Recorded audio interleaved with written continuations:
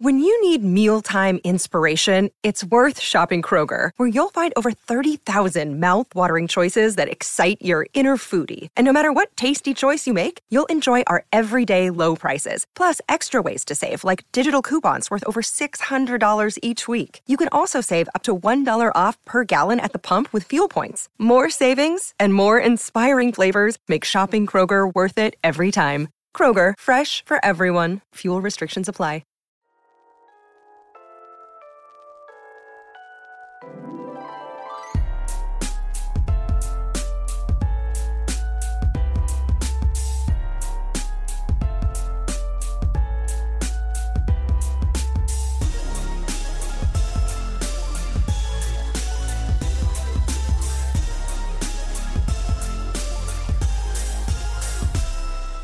Welcome to You're Making It Worse. I'm Elliot Glazer. I'm Brent Sullivan. And I'm H. Alan Scott. We're here. We're queer. Meh.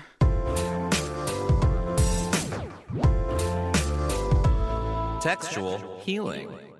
Okay, so we have a new article to discuss this week. I want to first tell you that the URL of the article that Elliot sent us, which is apparently his new favorite blog, is garbageday.email. email. I didn't even know that wasn't an available dot. I had no idea either. I'd never heard. No, that's because I sent it to you from the email newsletter.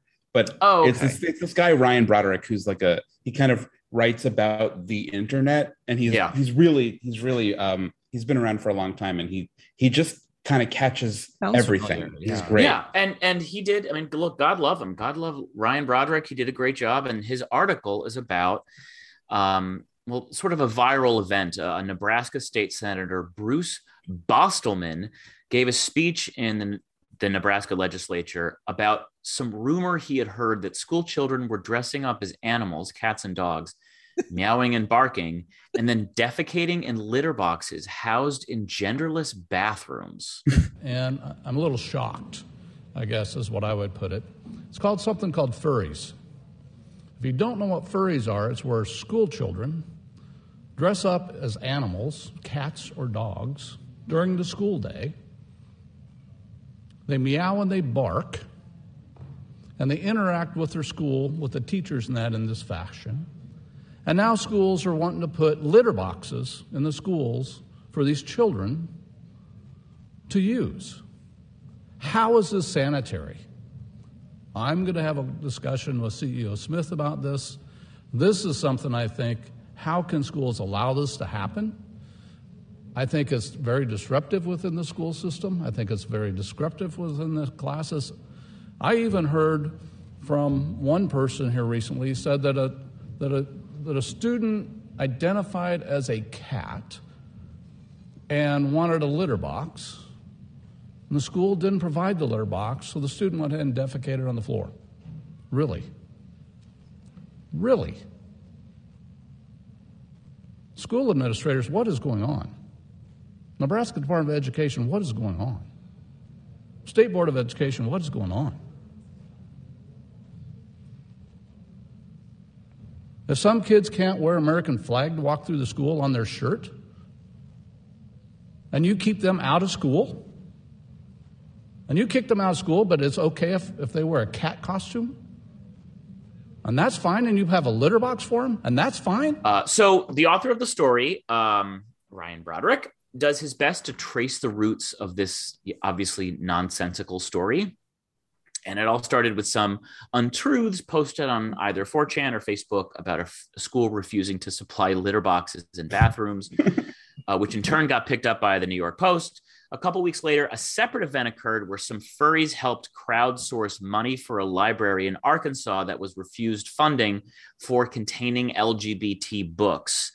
From there, the two were sort of conflated, and it spiraled subsequently. And now, recently, a gubernatorial candidate tweeted, "quote the furry days are over when I'm governor." That was some psycho in Georgia. So from there, the furry panic has spiraled all over TikTok, Reddit, and some very right wing enclaves. You know what this reminded me of? Like, I don't know if you guys ever really experienced this, but like in the 90s. But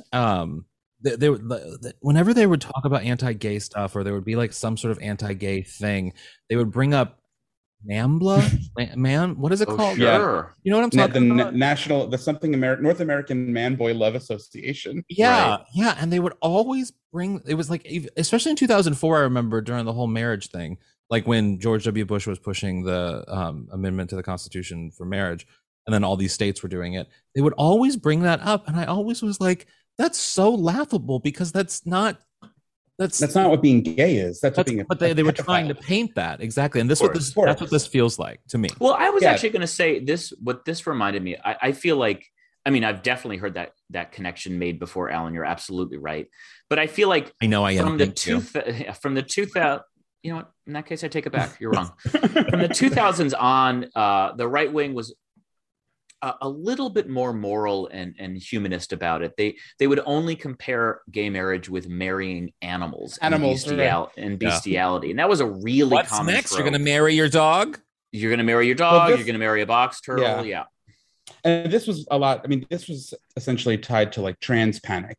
They were really kind of using this story, even though it's a non-story. It's a sort of lore chaotically combined from separate events on the internet, brought into like GOP politics, but they're basically using it to equate furries and gender roles in children.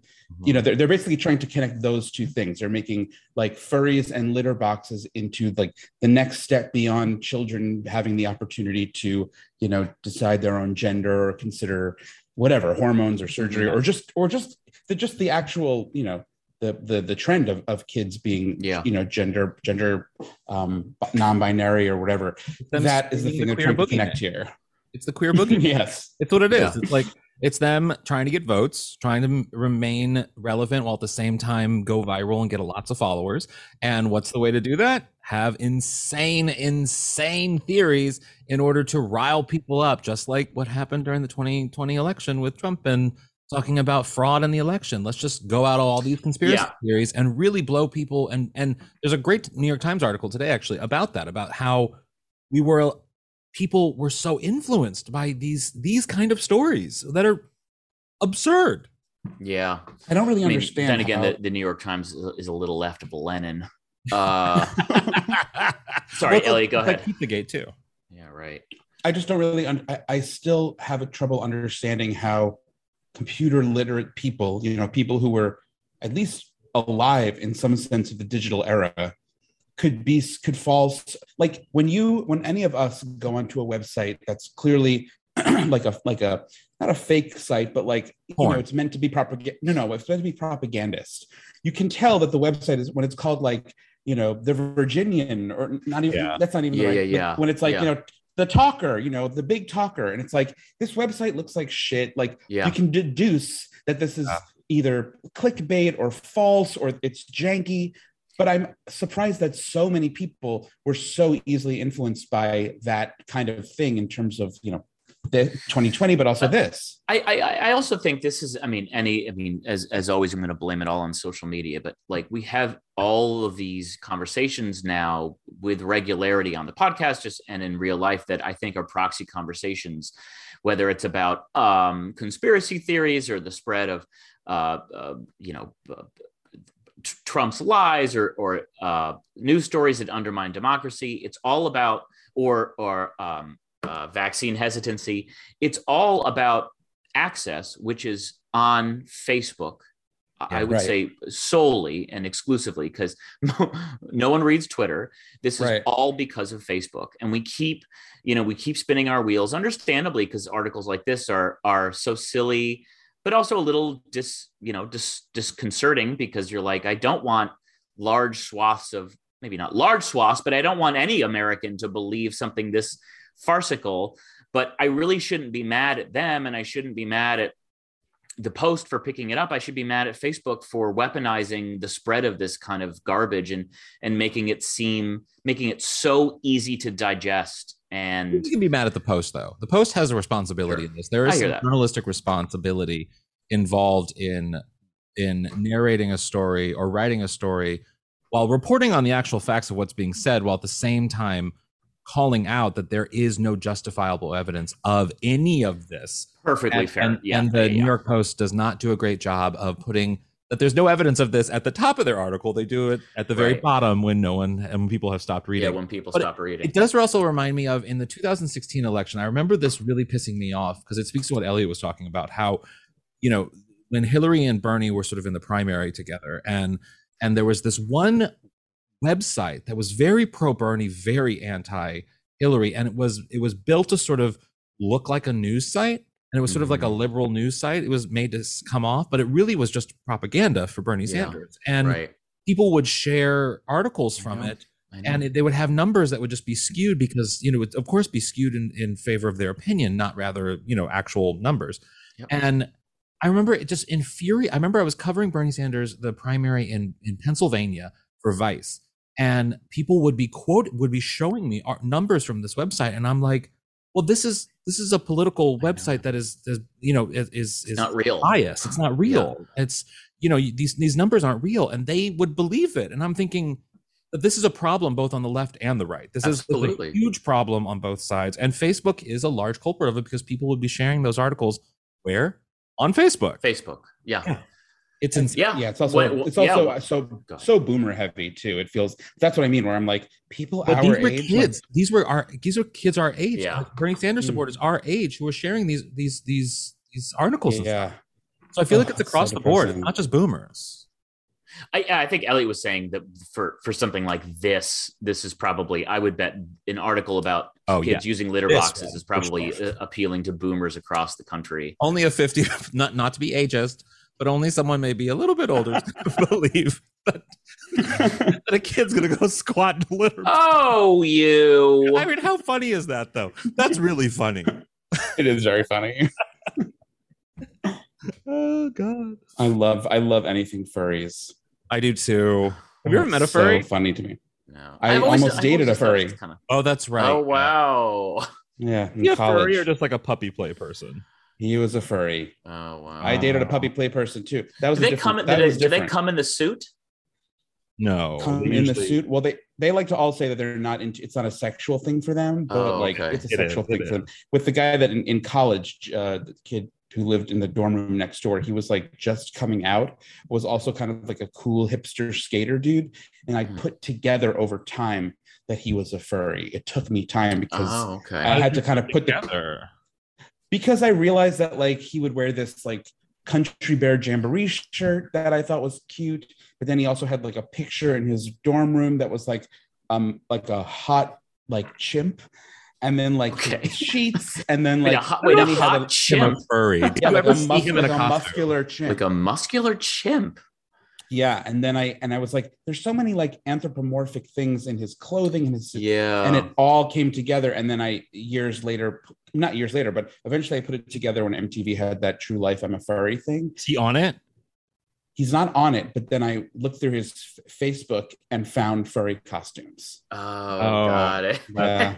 That's gonna do it. Not even joking. Our guest today, so fun, Tona Tew. Welcome. Hi. Hey. You are having quite a moment. You're on ABC's Promised Land and Peacock's Angeline. Yes. It's really exciting. That, of course, bears the question, have you met the real Angeline? Wait, real quick. Dude, should we explain what Angeline is? Oh, good call. Sorry, Tona. Alan, maybe, or Tona, you can explain Angeline. Yeah, you know for better. Sure. Angeline is a Los Angeles icon who is the original influencer. She is famous for being famous. In the 80s, she had about 200 billboards all over the city with just her name and a phone number with which to contact her, and some salacious pictures. She was like a video vixen, right? Music videos. She started doing videos. She did a couple of films, a lot of TV appearances. She's anything that you want her to be. So she's just a fantasy. She drives around Los Angeles in a pink Lamborghini Corvette. I used to see her every single day at the Coffee Bean and Tea Leaf in Hollywood, where she would charge people $50 for a headshot from the trunk of her car. Honestly, I'm charging $50 for a headshot now. Yeah. I see.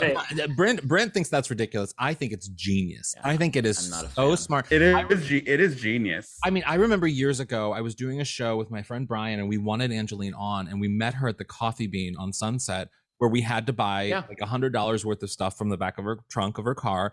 And she agreed to drive her car into the parking lot of the show as the entire audience was leaving so that they could buy stuff from the trunk of her car too. And everyone was so excited. It was probably the most fun an audience had leaving a show. She created her own myth. That's what's genius about it. She created her own myth by essentially saying, I'm in demand, I'm worth your money. And so people were like, okay, like it is really thought provoking. But if you think about it, I mean, what's really the difference between an Angeline and a Kim Kardashian? Yeah, you know? nothing. There is none. No. Celebrity culture is creating desire and creating scarcity for this one singular product, which is eye. But the almighty eye. The thing that's great about Angeline is that she didn't need that famous name or a sex tape or anything like that. All she needed was these mysterious billboards, which is why she's the mysterious LA billboard queen. Like, she just needed these mysterious billboards and for people to be like, what's that? And then to drive around, to literally just drive around in a pink car, and people would freak the fuck out. Now, Tona, you have, what I love about in the show is that you age over the years. How much fun was it working on Angeline, first off? It was a blast. I had a really good time. When I got the scripts, I fell in love with the story that they were creating, this idea that we get to construct whoever we are in this world, and we're not shackled to the narrative that we inherited or the given circumstances that we inherited, right? Yeah. And that's nothing different than what actors get to do and queer folk get to do all the time, right? Because we separate ourselves from our families, or maybe we don't like some of the circumstances that we're born into. So when I got to read that, I knew that I needed to be a part of the project, and getting the opportunity to see myself as a silver Tapatio daddy was you had quite a transformation. They did. I mean, how long was the makeup process for you to like become old, and did it give you a complex into what could happen in your future? I mean, I put it on my dating profile just to be like, invest now. Yeah. But no, it was about an hour and a half. Oh wow! To do the whole face, and then we did some makeup on the arms for the close-ups. Yeah. Wow. Wait, I cut you off earlier. Did you meet Angeline? Yeah. Did you meet her? Yeah. So I have met her driving around because I also was a big fan of hers, but I have never met her under a work context. Really? Not even like she was involved with the show, right?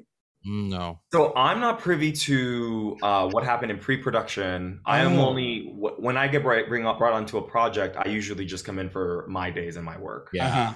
No, I can. She worked with giving her, her life story to the project, but she wasn't like a producer. Does that make sense? Oh wow. Yeah. Interesting. Yeah. And I mean, she also did a podcast with you where she spoke about the show. So I did an interview with Emmy Rossum and it was a very loving interview where both of us, we really fanned out on Angeline and how much we love Angeline and how she's the original influencer. And we said all these amazing things. And the show, when you watch the show, it's so queer. It's so campy. It's such a love letter to Angeline and who she is and like how a badass feminist she was. And well, the real Angeline then was not a fan and immediately was like, I need to talk on the record. Yeah,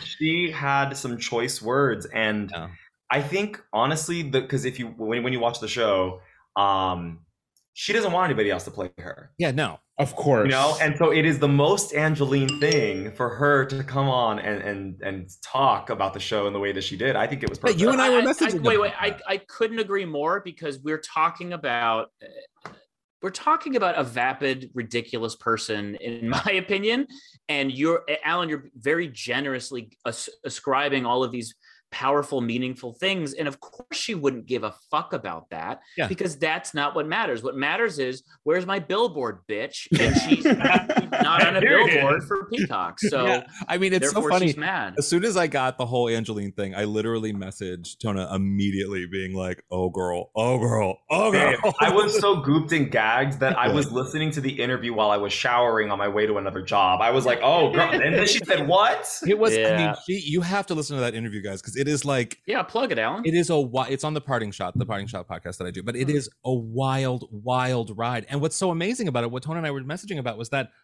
it is kind of, this is of course is what she's going to do, because it helps the show. It helps her brand. It helps more people watch Angeline. It helps on so many levels. It's really just fascinating because it's like the show did her such justice that even the real Angeline is performing just like the one in the show would. Yes.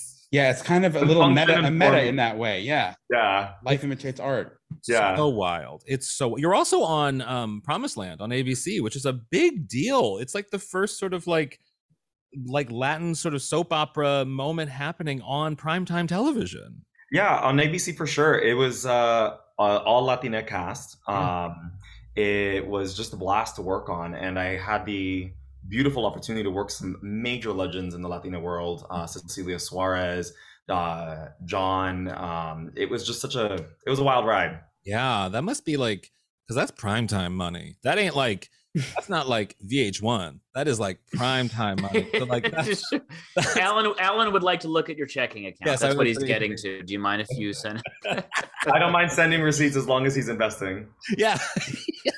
It'll be an unofficial OnlyFans. My Venmo is at Telazar. No, I'm just No, but it's like, it's a big deal to have a show of that caliber on like such a big network. I mean, that's a big statement, I think, in a lot of ways. It's also just a fun soap opera, which I want more of those in prime time. I mean, it was a blast. And I think that for me, acting is a lot of fun and I really enjoy it, the craft, whatever you want to call it. But oftentimes my career up to this point, each of the characters that I have is expanding progress in some way. Vida was talking about the gentrification of Boyle Heights, and I really wanted to make a statement about what it means to be femme and also needing to protect yourself in a society like Boyle Heights. Yeah. So one of the dialogue that we had was like, well, why can't a femme person have facial hair? Right? Yeah. Or with Promised Land in particular, my approach or my in for this was, oh, cool, we have a queer villain who was betrayed by his family.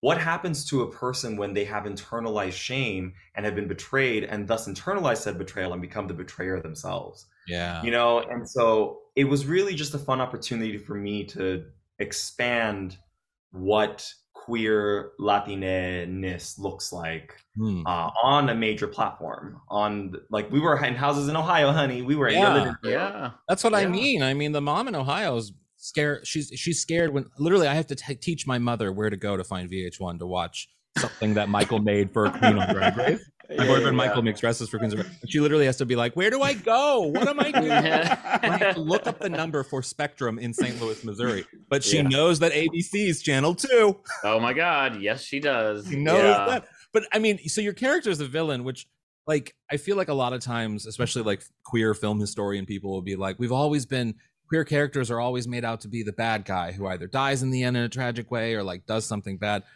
I've always loved a gay villain. Like I know I learned that it was probably like a homophobic trope back in the day. Like that's what they did for a lot of characters, queer lesbian vampires. Right. Yeah. Like, Transphobe. Yes. Yeah. But I mean, I think it's fun when a queer character gets to be evil. Don't you? I mean, listen, I personally love it because I get to do things that I can't do in real life. Yeah. Yeah.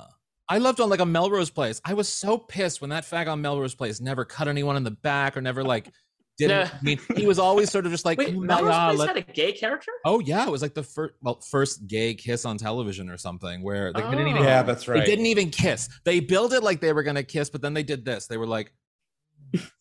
Oh, not that. Yeah, you didn't quite see the kiss. I was pissed, and I just wanted. I was more of a party of 5 hoe, but she still is in certain bathhouses.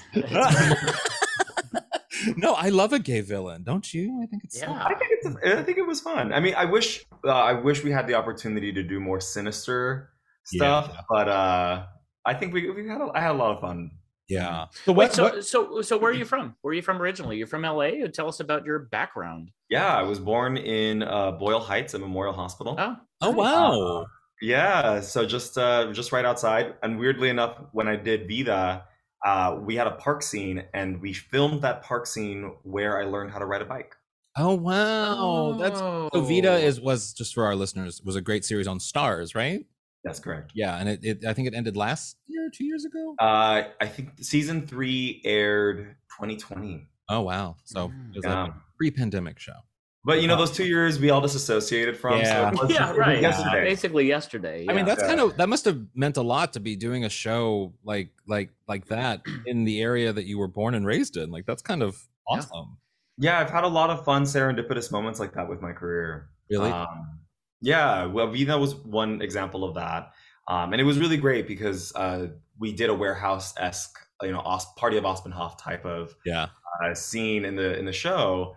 And Tanya Sriracha did a really great job of like showcasing what queer LA life looks like. And I remember going to a type of queer warehouse party like that here in LA, and somebody came up and was just like, "I'm so glad to see that you're actually one of us." Yeah. You know? Wow. And meanwhile, I'm smoking a cigarette like, "Yeah, girl, yeah, same." Yeah, right. Yeah. Get out of my trailer. No, not that. No.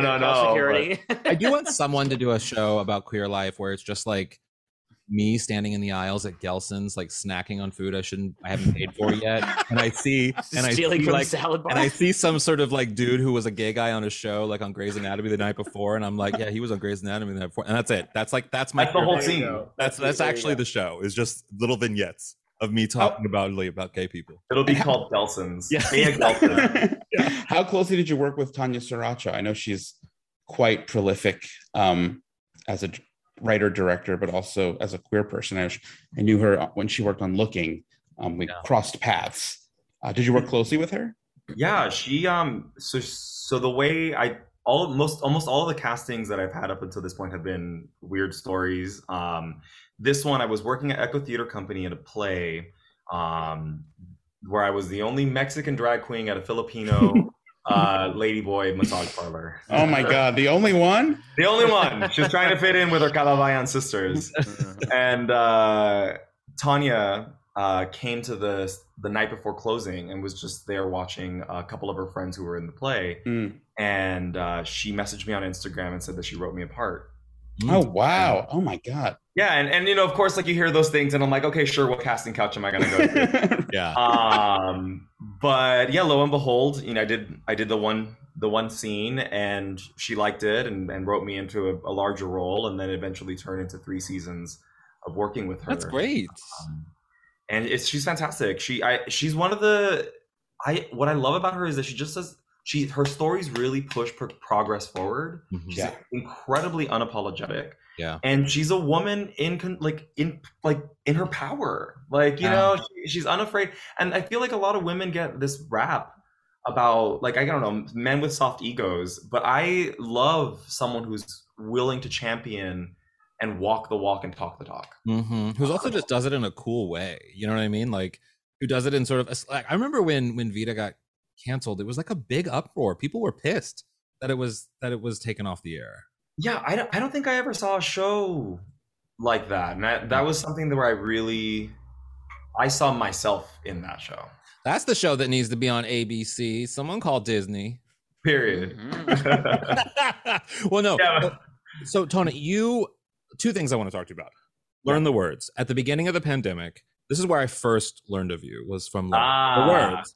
And then, of course, mutual friends or whatever. But like, you did at the beginning of the pandemic, it was their first, I think it was Tony Soto, he's past guest on their first Zoom. Yeah. And you did an amazing sort of like, I don't even know how to explain what you did virtually with your performance, but like the camera moved, like you walked through your apartment. And we should say what Learn the Words is.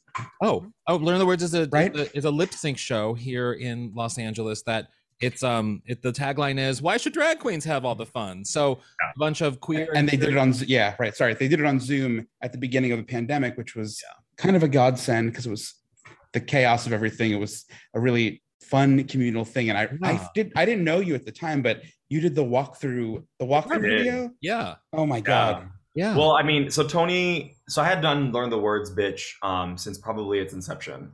Adam Silver and Tony created the show, and Adam and I did a play together in 2015. So it was always an outlet for me. For those of you who don't know what Akbar is, it's like a little safe haven for queers on the East Side to just come together and let their freak flags fly and do some disco, But so Tony reached out to me and was just like, hey sis, we're gonna try this new thing. If you want to do it, come through.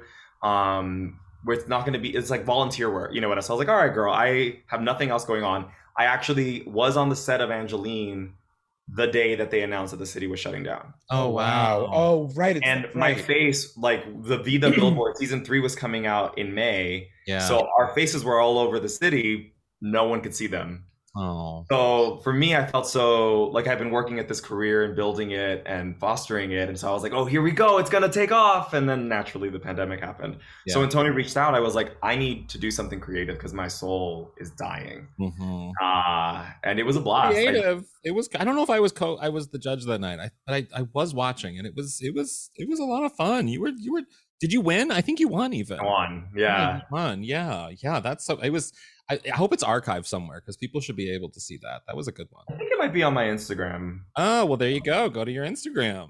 Well, that brings up my last question is your name. So you're like a Madonna, you're like a Cher, you're like who's another one name person? I don't know. Zendaya.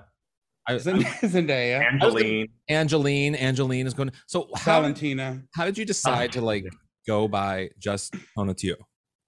So when I first grew up, I was born in East LA, right, in Boyle Heights, and so everyone there spoke Spanish, so they had no problem pronouncing Tonatiuh. But when my mom remarried, we moved to West Covina, and the first day of 4th grade, my teacher was trying to say my name, which she couldn't, and then she looks at my last name, which is Elizarraraz, and so she couldn't say that either. Yeah. And so she's like, "Who the hell is this?" So I raised my hand, and she said, well, what am I going to call you? Because this is impossible. Yeah. So in that moment, I colonized myself, and I changed my name to Matt, and I went by Matt for almost for 8 years of my life. Pulled it out of the air. Wow. And I even made my family change it. And so when I got to high school, I changed it back to Tona, and then when I got to college, I changed it back to Tonatiuh. And when I decided to commit to being an artist fully, Tonatiuh Elizarraraz was just a name. Yeah. So I just kind of decided to stay with Tonatiuh. I do think it's funny that your teacher refused, even though like all it takes is like 2 times before you can say it very easily. Tonatiuh, like that's it. Like, and your friends call you Tona, right? It both actually. Yeah. So it's so funny. It's like no, just learn his name. That's his name. Tona? Be the easier. But even on sets, I mean, not so much anymore. But when in different film sets, there are people who just refuse. Like, oh, can I call you T? Can I call you Tony? Can I asking me to make their lives easier? Right. My entire identity. How can you serve me? Right. Let me make this easier for me. Make yourself more palatable to me. That's so. And what do you say in those situations? Like, I mean. It call all those people Matt. Call them Matt. Yeah, call them one of them. All these Matts are over here. Change my name. I've said different things in different places depending on the energy that someone brings to me. Yeah. So sometimes I'll be a little cheeky. I never get offended if people ask me how to say my name. That's not an offensive thing. But when somebody isn't even willing to try. Yeah. Oh, yeah. That's when one time I was like, well, the director knows my name and the writer knows my name and the producers know my name, but the makeup artist doesn't want to know my name. The PA doesn't want to learn my name. Like, that's really like, do you not? I learned your name. Right. It's not that big of an ask to know another person's name who you're going to be working with in some capacity. Also, the fact that you said that you feel their energy, which I think is a really important thing, because like I will admit there are some times where you get in situations where like you earnestly do try to like pronounce something a right way or do something the correct way, and then someone comes at you when you are making an attempt to try to do something in an affirming way. And so it's nice that you say that, like, if their energy is good and they're trying to do something good, then you give that to them. You're nice. Absolutely. I mean, I'm not a perfect person by any means. And so I want to extend that same type of gratitude or generosity is the word to another human being. But when someone's coming to try it, like, Yeah. Well, listen, you haven't witnessed someone called Brett. It's a nightmare. Wow. Yeah, that's the only time I become physically abusive with. It's with real. My name. My name is really easy, but because of the H, people fuck it up all the time. They don't know. No one knows what to do with the H. It's a very scary H to them. Hallen. Yeah, I say call him Helen. Yeah, I get Alan a lot. I don't mind Alan. I'm fine with just Alan. Well, yeah, that's what we call you, Alan. We call you Alan. I mean, the name is H. Alan, and people like message me about that. Be like, so do they? Because they call you Alan. So are you H. Allen or are you Alan? And I'm like, no, I'm H. Allen, but people can call me Alan. You can call me Alan. Like it's. Well, you'll always be Alan to me. Like, yeah. It's one of those things. Well, this has been so much fun. Where can people follow you on the interwebs? Yeah, so you can follow me on all socials with I am Tonatiuh. That's TONATIUH. And watch Angeline, because I mean, I kind of want to post the picture you posted of you in the old makeup as you for this episode, because it is. Oh, it's on your it's on his Instagram. Yeah, it's on. Sure. I know, but I want to post it on our Instagram, Elliot. Oh yes. Well, you can't have it. Yeah, I'll do it before and after. Yeah, I'll. We have a twink and twas. I'm gonna do the thirstiest photo of you next to the oldest photo of you. That's what I'll do. I'll do it side by side. It'll be wonderful. Thank you so much, Tonatiuh. Thanks. Thank you. Thanks. And another thing. So I've been watching the Real World Homecoming, I believe it's called. Have you been watching or jerking off to it? Yeah, good question. Why would I be jerking off to it? Because of Danny, who we're talking about. Oh no! Well, that was. I mean, okay. So I'm watching it. If you recall from a recent episode, Elliot never masturbates. He thinks it's incredibly gauche. No, I have to explain. So first and foremost, I'm watching the Real World Homecoming. Mm-hmm. They are now doing the New Orleans season, which had Danny Roberts, and we'll talk about him in a second. Right. But they've done a few seasons. They did New York. They did L.A. I believe Miami. No, which is like, come on, do Miami. I need Miami. Me too. But that one. But they're doing New Orleans, which Miami has a line I say all the time. I'm sorry, I have to. The Dan's line, was it Dan who's like, "It wasn't yours to open, you stupid bitch." And I I remember that line. That sentence is in my head at least weekly. Yeah, it's awful. What a guy. Yeah. I think she called him a faggot either before or after that. Well, yeah. Well, yeah. And I'm like, okay. Yeah, fair enough. But yeah, Danny was on the Real World New Orleans. He was a real even though it was a reality show, he was openly gay. He seemed to have no shame about it. He was gorgeous, stunning, but also had a very chill vibe about chill him. Mask and vibe, which hadn't been represented on TV very much at all. And he was dating a military person who he was dating a military. Don't Ask, Don't Tell. Yeah. During Don't Ask, Don't Tell. Yeah. And so in watching the show now, it's so nice to. The reason I love this show, I didn't care for the LA reunion, but the New York and the New Orleans one are great because it's so fun to watch a reality show about adults. They're not chasing. They're not screaming. You mean at each other? They're not screaming. Yeah, it's calm, and it's really just interesting to watch. But he, of course, is particularly. Did you hear Danny Pellegrino's interview with Danny? No, not yet. Oh, it's I great. We interviewed him. It's great. Yeah, I gotta watch recently. That's on the Everything Iconic podcast. Yeah, Danny is fantastic. Two-time guest. Yeah, You're Making It Worse. So I was actually at a party. So we've obviously talked about Danny several times on the podcast because he really is kind of something of an iconic gay figure, quite frankly, on TV. He never really did it for me. I see why he's gorgeous, but he never really was I never was obsessed with him in a sexual way like so many gay friends. Yeah. Well, you were too busy reading books, but I saw a friend at a party recently, and she was telling me all about this season of what's it called, Ellie? Real World Homecoming. Homecoming, that's it. And I was reminiscing with her because I found some episodes of Real World New Orleans, the original, that are, of course, on YouTube. And I watched a couple. I watched the first season, the first episode from that season. And it is so funny. Again, it's only 20 years ago, I guess 22 years ago, but it's so dramatic. Danny enters the house and he goes, "I have a secret. I'm not telling you." And everyone's like, "What is it? What is it?" He's like, "I can't tell you." And and then eventually he's like, "I'm gay." And it's so overdone. And but understandably, because that really was a different era. And the other thing that, sort of when you reflect back, think about yourself watching this when you were in high school, was the storyline that he had with the military guy that was so tortured. And that's what blew me away. I was obsessed with watching the episodes where he visited because he He seemed hot. The mystery man seemed hotter to me than Danny. So I'll tease. I heard from my friend who watched Homecoming that they showed the military guy in real life, and he is not hot. Oh, they said he's very that trashy. makes you like Danny then. Yeah. Well, it's not that he's not. It's not that he's not hot.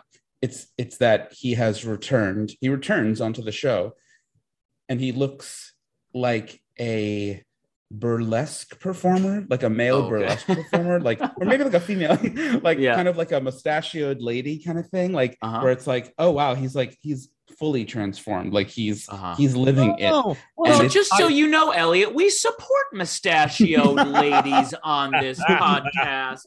Sorry, I just mean it's like it's not the. I guess it's not like the fantasy soldier that Alan had, that I also had too. I also had. He seemed sort of like there was, I don't know. He was just terrified. Yeah.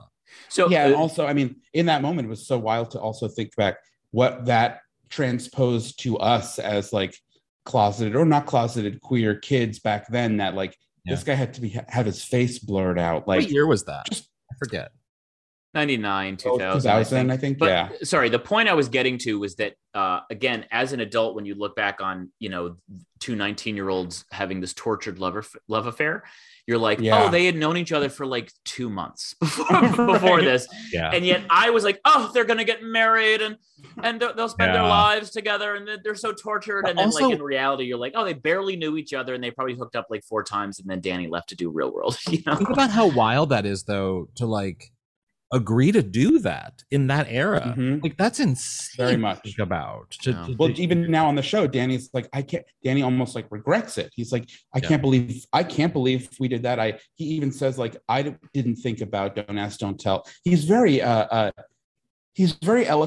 and like seems very self-realized. He's now a father. He's a divorce. I think he got married twice or once, but he got divorced. He adopted his daughter. He lives in Vermont. He's 44. He calls himself a recluse.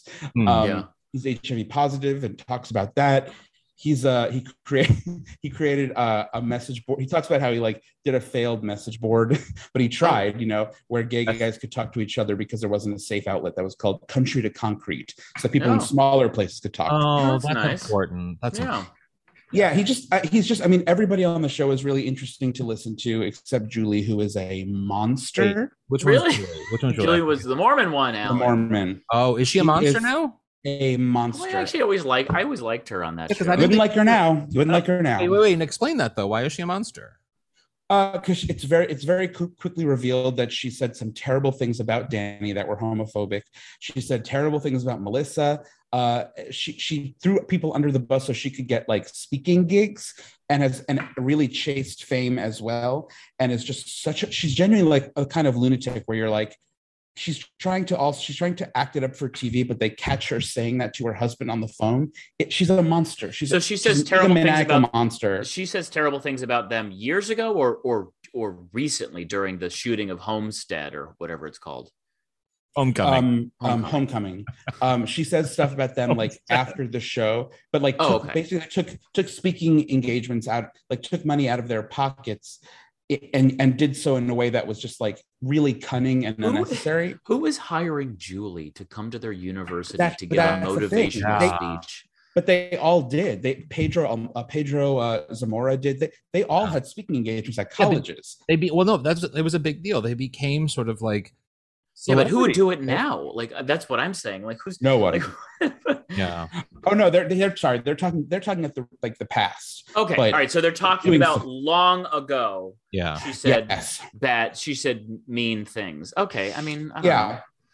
Yeah. I mean, it's just shitty, and she never. It's like basically. I mean, it all comes to roost, and she never apologized on the show on Homecoming. She apologizes now, but it takes Homestead. A lot of like. Homecoming. I'm confused now. Yellowstone. No, she's with Kevin Costner. She's just truly she is truly a monster, and like she's an ex-Mormon now. She's like a sex positive yoga. But she's a lunatic, and I'm here for that journey though. And that's a fun journey. She is the sort of punching bag, but like by choice. She makes herself the punching bag to say every possible thing wrong that you could possibly say in 2022. Honestly, she says that's what makes great reality TV. Someone who's just, you know what I mean? Like, I know it's great. Not everyone needs a Danny Kumbaya moment. Let's all hold hands and talk about living in the wilderness. And the other thing I was going to say is I actually know someone who converted from Mormonism to Judaism, but he's actually really boring. So I don't really talk about him very much. Well, for what it's worth, I think if you are of the Danny era, it's definitely worth a watch.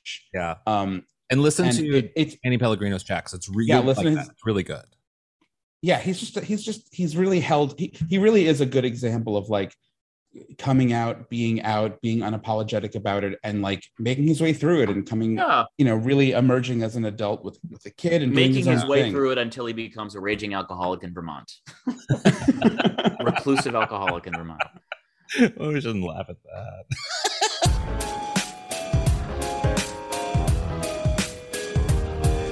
What would your aunt say? Brent, what would your Aunt Ramona say about something she heard on today's podcast? What was the name of the gubernatorial candidate who made a tweet about furries? I need to vote for them. Yeah, I like how you purposely did not use her name.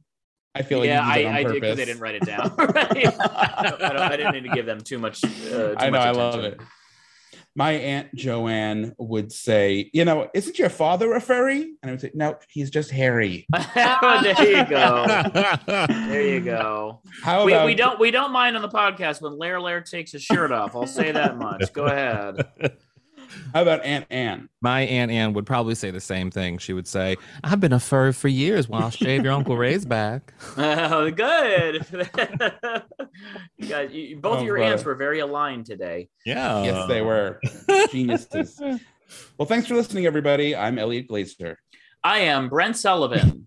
And I am H. Allen Scott. And you can find Alan at Instagram.com/SatanMinds. You can find me at Instagram.com/Mr. Brent Sullivan. And you can find Elliot at OnlyFans.com/Daddy Longleg.